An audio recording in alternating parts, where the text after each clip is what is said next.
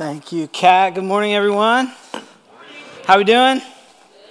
All right. My name's Eric. I'm the director here at Bethany Green Lake, campus pastor, however we want to think about that. I lead the staff team, work alongside Pastor Richard. Super privileged for me to be here. Thanks to Kat for hosting us in worship and Abigail for being there this morning so that I could be here. It's a privilege. I want to welcome all of you and those of you online, also those of you over in the chapel. Hello. We're continuing our series this morning in the book of Ephesians, which is called Found, recovering our true identity in Christ. It's very important that us as the people of God know what it means to be the people of God, and that's what the book of Ephesians tells us and this series is about. And so you can catch up on the first 4 weeks of the series online, but let me give you the short cliff notes.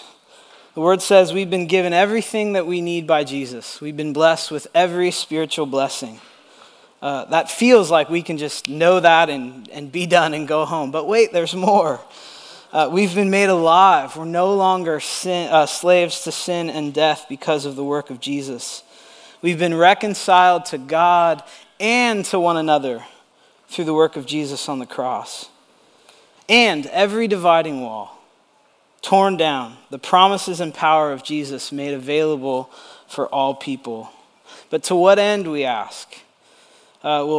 Ephesians chapter 1, right at the beginning, tells us this, that history is headed toward the summing up of all things in Christ. Chapter 1, verses 9 and 10, God made known to us the mystery of his will to bring unity to all things in heaven and on earth under Christ. Sounds great? Sign me up. How do we do it, right? That's our question for this morning, and chapter 4 unpacks that for us. Our identity is God's people in Christ's body, and this is an identity that we need to understand, that we need to live into, especially today. So let's pray as we open the text together. God, we thank you for bringing us here. God, we thank you that we can gather freely and safely as your people.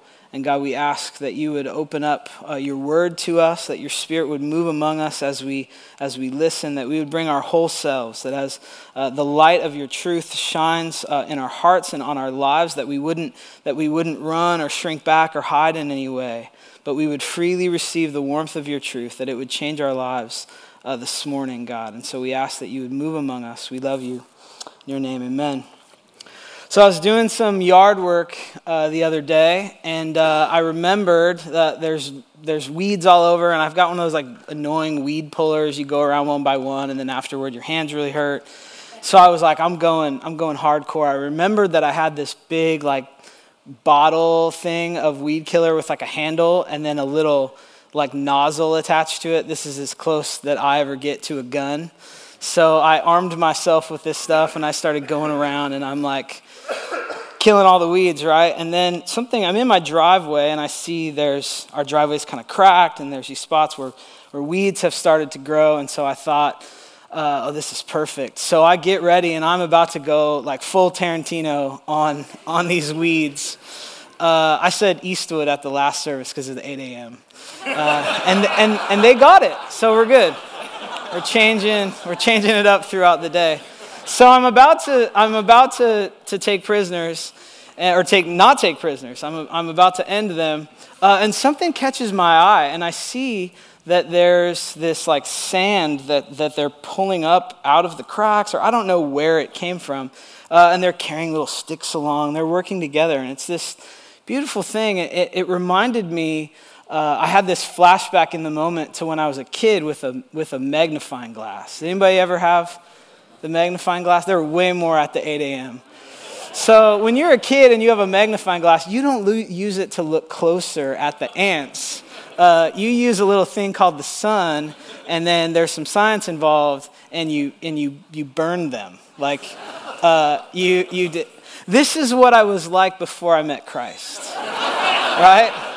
Like God had not begun the work in my life, and so I was a stone cold ant killer. And it was about to happen again until I looked down and I saw they're doing something. I don't know what they were doing, but someone came up to me after the 8 and told me what they were doing. That they bring out the sand, and then they let the hot sun heat it up, And then by the end of the day, they bring it back down and it like warms them. And I was just going to speed up that process. I was going to make them very, very warm. But it's this idea of a magnifying glass that makes us want to look a little closer. And it's a silly example, but it's instructive for us to our understanding of us as the church, the people of God. I wouldn't have noticed one ant, nor would one ant have been able to do anything very significant. But looking closer, it was amazing what they were doing together. I went back the next day, and now I'm remembering this. There was nothing. Their sand wasn't there. Like they did bring that out, and that's an amazing thing that happened. They were working together, moving in unison almost. And the Apostle Paul holds this out for us as a goal. The Message says it this way: we're to work together until we're moving rhythmically and easily with one another, efficient and graceful. They had a plan in mind, and they were working toward its fullness. And Ephesians 4 holds a magnifying glass up to our life together, bringing into greater focus three characteristics of the church, three aspects of our identity that enable us to reach the fullness of what God has for us. That we are a unified people, we are a gifted people, and are becoming a mature people. So unified, gifted, mature. These are in your bulletin. You can follow along. But let's start with the first. We're a unified people. If you open up the word to Ephesians chapter 4, verse 3, maybe you're there. I'll read it for us. The text says this: make every effort to keep the unity of the Spirit through the bond of peace. There is one body and one Spirit, just as you were called to one hope when you were called. One Lord, one faith, one baptism, one God and Father of all, who is over all and through all and in all. But to declare today that the church is unified and mean it takes a bit of imagination at times. It's my experience that we fight like reality show contestants, and the ratings are good. People are watching this. One of the biggest reasons for this common assertion that the church is made up of hypocrites, aside from scandals among our leadership over the years, it's the way that we treat one another. In fact, the good work we do as a church is often overshadowed by the way that we treat one another. We're divided theologically and socially and politically. In any way we can slice and dice Scripture and one another, we've done it. We are divided. But in light of all this, it can sometimes feel like the blood of Christ is all we have in common. And the good news this morning is that that's actually all that we need. There may be thousands of denominations founded on all sorts of theological and cultural distinctions, but the testimony of Scripture, particularly in Ephesians 4, is that there is only one church. That the only distinction that matters is that the blood of Jesus is flowing through our veins. The Spirit of God is in us, that we are children of the same Father. And one of the places we see these fractures most clearly today is along racial and ethnic lines within the church and broader in culture.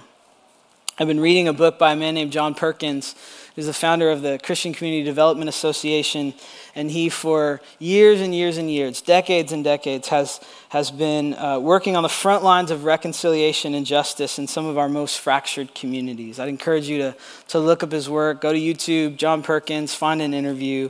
You will be blessed with the wisdom of an incredible man who has fought from the civil rights movement to now for equality and justice in the world, particularly in the church. And he has this book, One Blood, Parting Words to the Church on Race.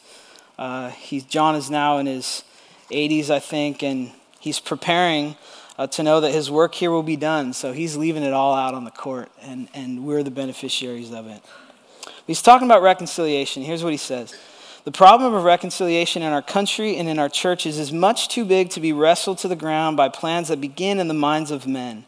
This is a God-sized problem. It is one that only the church, through the power of the Holy Spirit, can heal. It requires the quality of love that only our Savior can provide. And it requires that we make some uncomfortable confessions. He quotes G.K. Chesterton, who says, "It isn't that they can't see the solution, it's that they can't see the problem." I believe this statement can be applied to the lack of reconciliation within the church today, that we've been able to arrive at the solution because we haven't seen or acknowledged the problem. And the problem is this: there's a gaping hole in our gospel.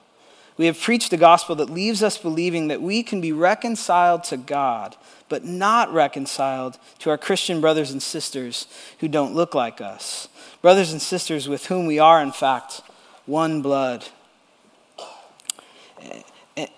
And we are one blood, and this unifies us. And it's powerful if we'll lean into it. Paul doesn't tell us to go and reverse engineer unity. Right? We're not NASA trying to figure out how to bring the crew home when all systems have failed. Jesus has done that work. We are all systems go, and our job, as Paul urges us, is to live into what's been done. We've got to keep the unity of the Spirit through the bond of peace. It says there is already one body, one Spirit, one hope, one Lord, and so on. And Perkins is right. We're applying solutions to a problem that many times we haven't fully understood. And I'll confess that God's doing a work in me. I'm starting to see the problem in a new way. I've always seen it at a level, but God is moving in me to engage in a different way. I was reading this book a few weeks ago at Starbucks, where I'll often kind of camp out for a bit. And I sat down with the book and started to grab my headphones, and I sat down right at the same time as these two women. And the one woman looked over at me as I was grabbing the headphones out, and she was like, "You're going to want those. We talk a lot." And so I put them on, but like I was like, I'll just listen a little bit. Like they talked about everything. I learned lots of things. One of the sons is kind of involved in some stuff, and the other one's giving advice because her son went through that. I said a little prayer for him, both that he would move on and flourish, and that he and mom would work some things out. So I learned a lot that day. But in between listening to their conversation, I'm reading this book, and man, these big like alligator tears just start streaming down my face. At one point, she stopped, she looks over, and she's like, "Are you okay?" And I just held up the book, and she was like, no idea what I was talking about. But I'll just share with you, here's what did it for me. In that moment, I think, Perkins says this: "From our early days as a country, we adopted the practice of slavery and demonized the slave as inferior, subhuman, and deserving of exploitation. For this wicked system of slavery to survive, there had to be a distinction made between normal folks and this new breed of people that would be treated like animals. And this is where the idea of race came into play. The truth is that there is no black race and there is no white race. The idea of racial reconciliation is a false idea. It implies that there is more than one race. This is absolutely false. God created only one race, the human race. And of course, we understand ethnicity and celebrate it in different ways. But Perkins goes on to talk about the experience at Pentecost, where people from all over the world heard the glorious message of salvation in their own language. That this was reconciliation at its best and a preview of what would to come in the fullness of time and the end of days. He says, God never intended for his body to be one group that all looked the same. From the beginning of Scripture to the end, the message of unity and diversity in the family of God is powerful. Unity was sown into the very fabric of creation. From one man, Adam, all of mankind was created. But this unity was to be reflected through great diversity. There are hints of this vision sprinkled throughout the Old Testament, signs that God was going to graft outsiders into his family, creating a multicolored body. God was beginning to graft in outsiders like Ruth and Rahab and others to show that though the people of Israel were his chosen people, he intended to spread the tent far and wide, that he intended to make out of many peoples one family of God. Amen?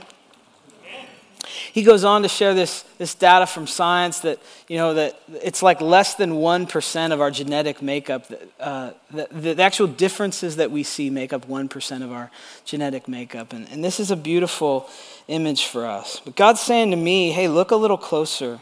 A movement for me always begins in my heart. I think that's what those alligator tears were about.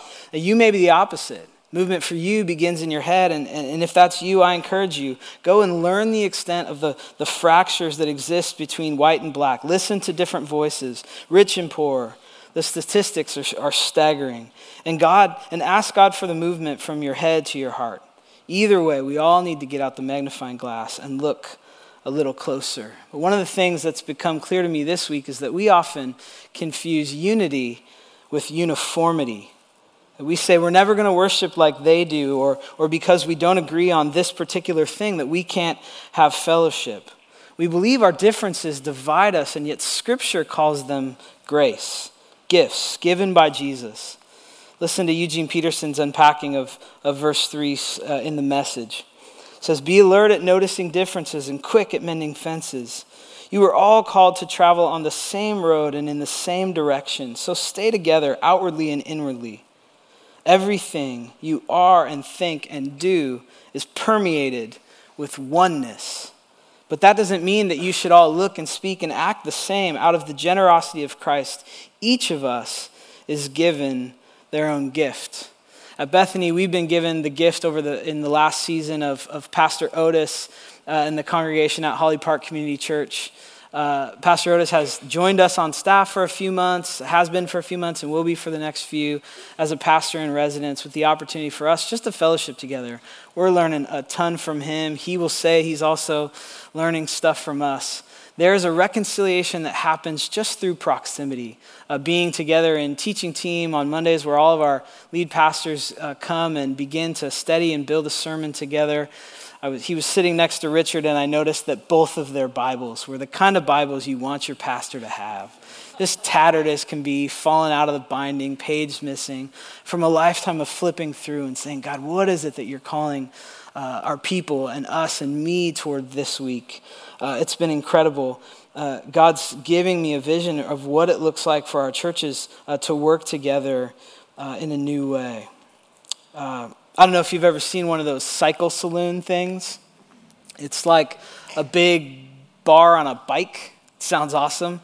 There's stools that people are sitting on around in the center, and then everyone's got pedals on their feet, and they pedal at whatever their pace is, but the bike is moving in one direction. This is a beautiful image for us as the church. Sometimes it feels like we're off on our own bike, kind of going in whatever direction, and the thing that unites us is that we like bikes or we like fitness or whatever. But God has a different vision in mind for us, that as we're on this moving bike bar together called life, that we can look across and hear and see each other's stories, and there's fellowship around that. But as we pedal at whatever pace God calls us to, we're headed in the same direction. And this is a beautiful picture for us. I've titled this talk, Finding Fullness, and Paul has us on the hunt for fullness in this passage. It's the goal laid out before us, that we're in pursuit of all that our lives together could be, what Jesus had in mind when he prayed for our unity. There are two barriers to the fullness of what God has for his children, and the first is what I mentioned, this pursuit of uniformity. If we can't agree on something or aren't the same, we say, see you later. And we want to stick with our tribe at times as we've narrowly defined it. Maybe it's skin color, it's politics, or it's socioeconomic status, whatever it is. And the second barrier to unity is move beyond tribalism to just straight up individualism. I'm gonna do what I want. I want to be free. We want to be free agents. We want to have self-determination. We want to kind of write our own ticket. And this runs counter to what God has called us to be as his body. We have to resist the temptation of uniformity to erase our differences. Rather, as Scripture says, we must be alert at noticing them and mending fences. And this is the first characteristic of our identity in Christ that we must live into, that we are different. We are a unified people. Christ did this work, and when divisions arise among us, we're called, as verse 2 suggests, to be patient and bear with one another in love, because we are one. We are a unified people. And part of how we live into this unity that Christ gives us is to see and understand these differences as gifts. So we are a gifted people. That's our second point this morning. As we continue in our text, we'll look at verse 7. It says this, "But to each one of us grace has been given as Christ apportioned it." So we've been united by Christ, but we've been graced with different gifts. And before we move on to understand these gifts, there's this curious parenthetical in Scripture. In verse 9 about Jesus ascending and descending, and what does this mean? The Scripture says, what does he ascended mean except that he also descended to the lower earthly regions? He who descended is the very one who ascended higher than all the heavens in order to fill the universe. Now, what does that mean? Scholars have debated this. No shocker there. Some wonder if this teaches that Jesus went to hell. So there's this doctrine, the harrowing of hell. It sounds like a denomination that exists somewhere, right? Like the harrowing of hell community church, where Halloween is like Easter or something. I don't know. They probably have great billboards. And others believe that Jesus descended into the grave, and so this is what it means by the lower earthly regions, right? 6 feet under. While many others believe this simply means that Jesus descended to earth. But we shouldn't miss the point. It's important for us to understand in this that Christ had to come in the flesh to earth to do what he did, and he came bearing gifts. Central to our faith is this idea of the incarnation, that Jesus came in the flesh. So he came as a man, and he came bearing gifts. And this is where the image of Christ as a body, this metaphor, comes in for us. There's a hyperlink here to 1 Corinthians 12 in this conversation about we're a body made up of different parts, eyes and hands and feet, each with a different role to play. And there's no use arguing over usefulness or status. That passage. Now if the foot should say because if the foot should say because I'm not a hand, I do not belong to the body, I would not for that reason stop being part of the body. And if the ear should say because I'm not an eye, I do not belong to the body, it would not for that reason stop being a part of the body. If the whole body were an eye, where would the sense of hearing be? And if the whole body were an ear, where would the sense of smell be? You get it.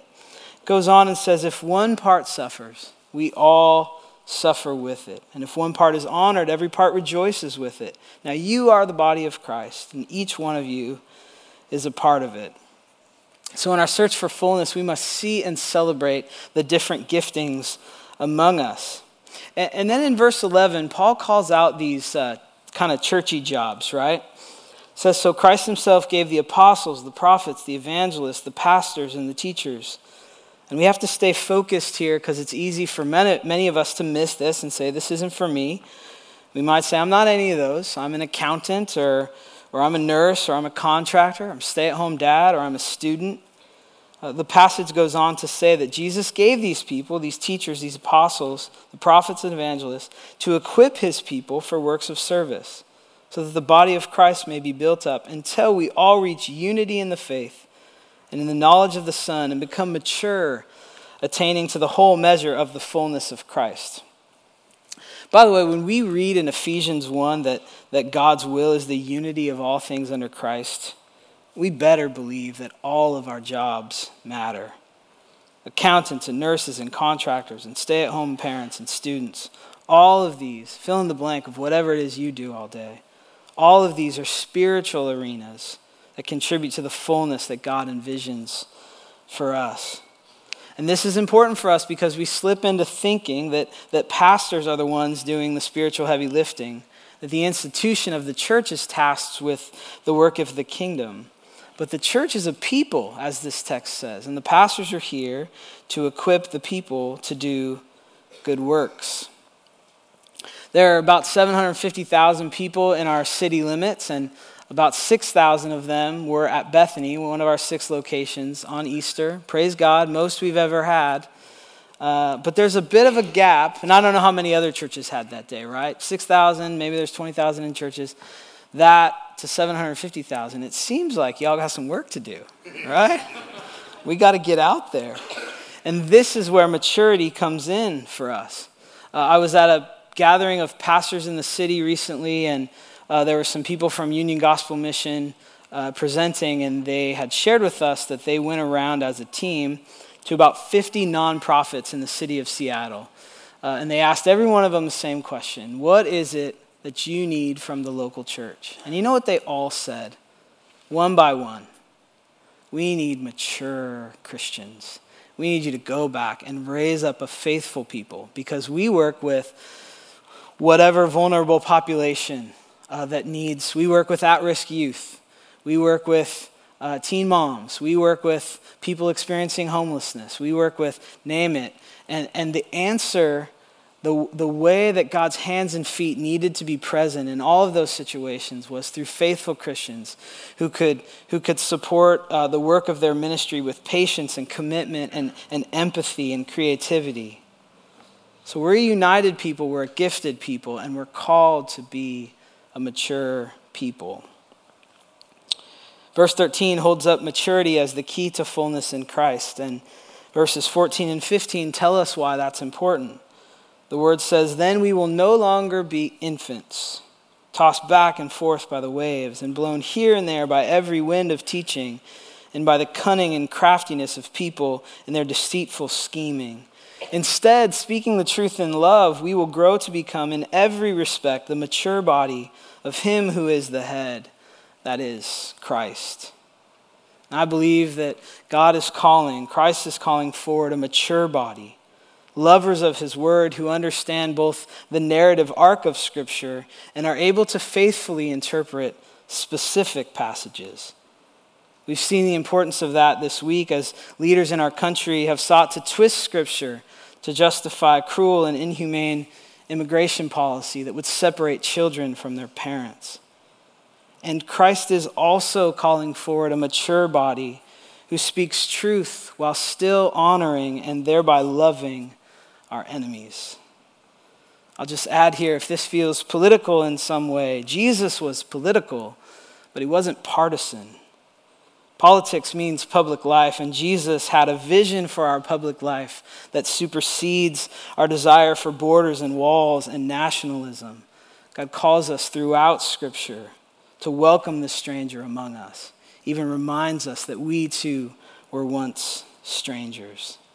Now, this is an area that the church must continue to grow and mature in, and thankfully we're co-laborers in this growth. With Christ, it's not fully dependent on us.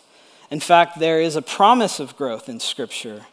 The word here in verse 15 is oxano, and it's the same word for growth that's used in Matthew 13:32 and 1 Corinthians 3:6. Just listen to these.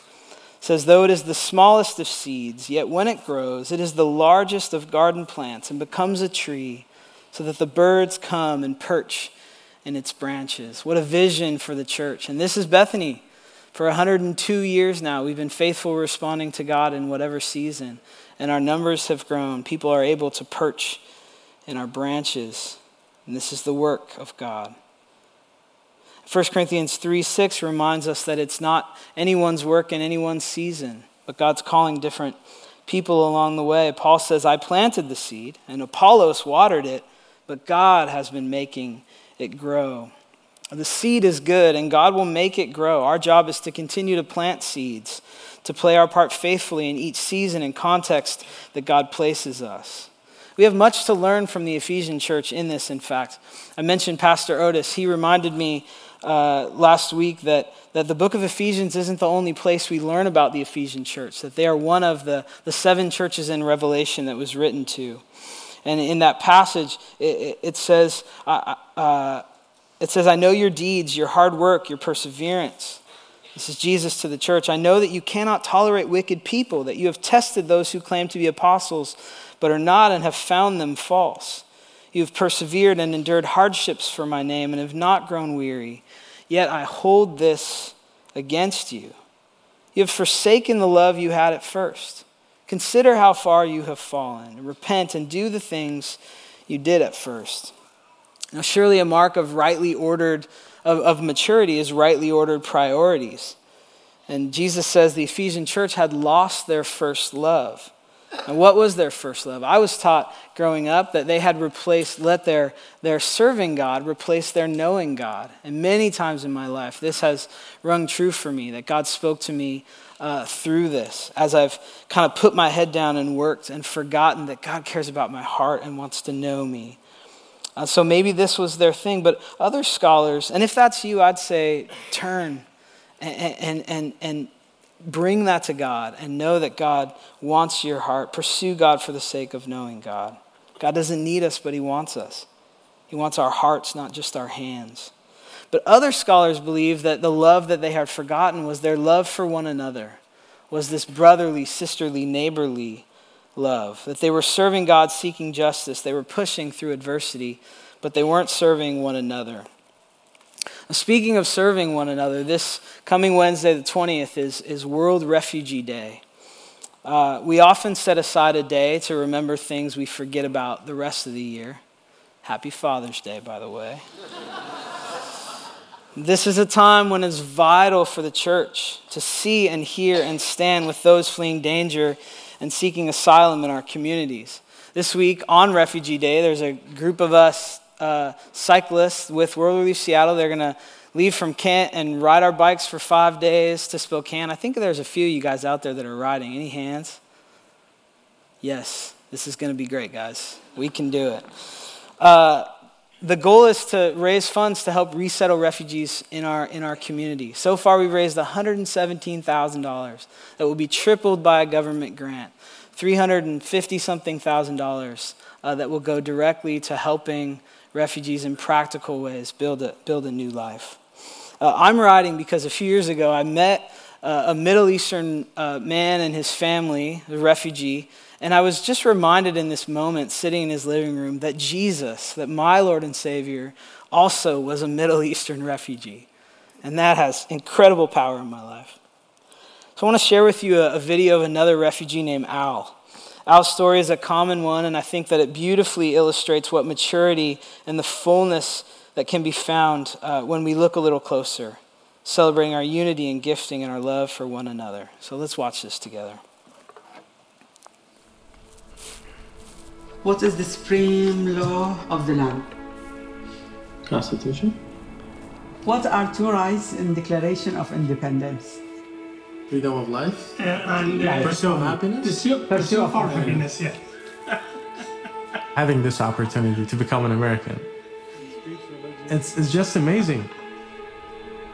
Because in the States, you can become whatever you want. That would have never happened if I was still in Iraq.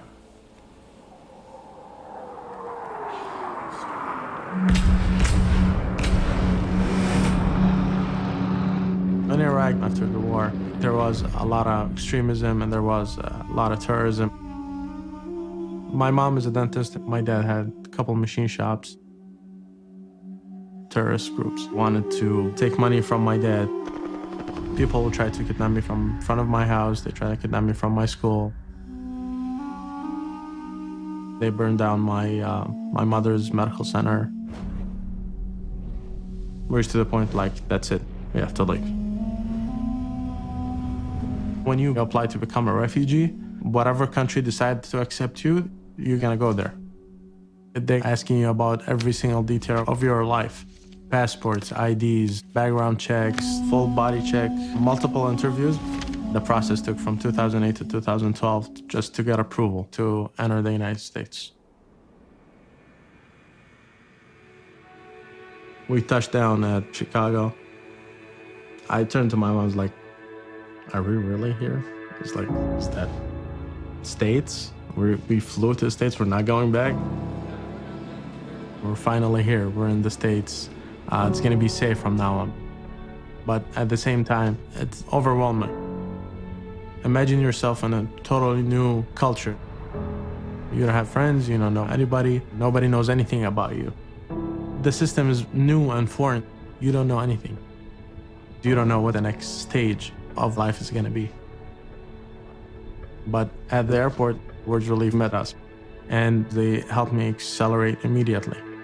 They told me, we will support you, you go for it. They taught me how to make a resume, how to write a check, how to pay bills, English classes, job classes, everything that we need to know to start our own life. World Relief helped me find my first job. I was a machine operator. I saw the blueprint and I was reading the names of the people that actually did the blueprint. And I said, I wanna be the person that put my name on it. So I went to my supervisor and I told him, what can I do to excel in my job? He was like, go to school, study this. World Relief helped me in all that. Financial aid, there's FAFSA, there's this university, there's this college. Go for it, do this, do this. After 5 years of going to school part-time, I was able to get my associate degree in automated manufacturing technology. And today I'm a design engineer and a part-time college instructor. Being here with my family, it's a dream. I know they're safe, and they know that I'm safe. 3 months ago, I became a U.S. citizen, which is really exciting. Now I'm an American. Achieving all that is just amazing. And it was not just because I worked hard for it. Word Relief guided me through the right path. They are my friends. These are the people that helped me become what I've become today.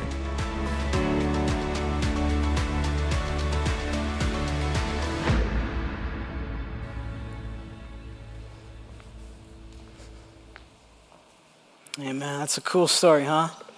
Grateful for our partner, World Relief in Seattle, for the work that they're doing. Reminded this week that a mature people of God welcomes the stranger among us, that we see ourselves as a body. When one part suffers, as we read, we all suffer. Maturity calls us beyond ourselves to a fuller understanding of the kingdom of God that we've been invited into. But we slip into fear, don't we? We put each other in boxes as a means of control. Like children, we often are preoccupied with fairness and what's ours. And Jesus spoke of this in a story in Matthew 20. He wanted us to know that the ethics and the economy of his kingdom were different. So he tells a story. He says, "For the kingdom of heaven is like a landowner who went out early in the morning to hire workers for his vineyard. He agreed them to pay them a day's wage and sent them out into his vineyard. About 9 a.m, he went out and saw others standing in the marketplace doing nothing. And he told them, 'You also go work in my vineyard, and I will pay you whatever is right.' So they went. And he went out again about noon and about 3 p.m, and he did the same thing. About 5 p.m, he went out again and found still others standing around. And he asked them, 'Why have you been standing here all day long doing nothing?' 'Because no one has hired us,' they answered.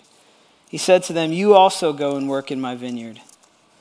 Now when evening came, the owner of the vineyard said to his foreman, 'Call the workers and pay them for their wages, beginning with the last ones hired and going on to the first.'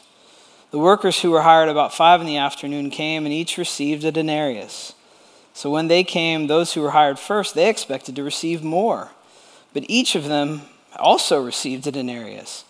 When they received it, they began to grumble against the landowner. 'These who were hired last only worked an hour,' they said. 'And you have made them equal to us who have borne the burden of their work in the heat of the day.' But he answered one of them, 'I'm not being unfair to you, friend. Didn't you agree to work for a denarius? Take your pay and go. I want to give the one who was hired the last the same as I gave you. Don't I have the right to do what I want with my own money? Or are you envious because I'm generous? So the last will be first, and the first will be last.'" I heard someone say this week that many of us were born on third base and think we hit a triple, while others were starving outside the ballpark. I was watching baseball at the time, and so it particularly hit me.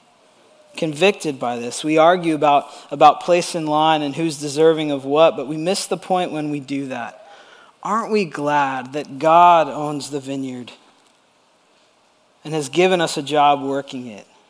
Aren't we glad we have a Father who seeks us out and he brings us in and gives us good gifts and the opportunity to use them? 1 John 3:1 says, "See what love the Father has lavished on us, that we should be called children of God." And that is what we are. Now, today is Father's Day, and for some of you, this is a good day. You were blessed with a loving earthly father, and for others, this is a painful day. Maybe you're first without your father, or a reminder that you aren't yet a father, or another reminder of a long absence of a father. It's a good day, though, to remember that we are the body of Christ, and our good Father has given us Jesus as our head, and his Spirit is at work within us, unifying us, gifting us, and making us mature so that the fullness of God would be on display in our life together. And our passage closes with verse 16. It says, "From him the whole body, joined and held together by every supporting ligament, grows and builds itself up in love, as each part as each part does its work. So as we respond today, I'm curious, what's your part to play? What is the work that God is calling you to? Frederick Buechner says that the place God calls you to is the place where your deep gladness and the world's deep hunger meet. The place God calls you to is the place where your deep gladness and the world's deep hunger meet. May we know that place and find that place and work that place and till the soil in that place, doing our part to build God's kingdom. Amen? Amen. Let's pray together. God, we thank you for your word to us, and we ask now in these moments response that you would continue speaking, that as we reflect on our lives and the situation that you have placed us in, what does it look like for us to continue to do our part to build your kingdom? God, we're grateful that you are the owner of the vineyard and you've invited us to work, and we're grateful for the people around us, and we pray as we worship, God, that you would inspire us, that you would leave our hearts open to you, Lord, for your glory. We love you. In your name.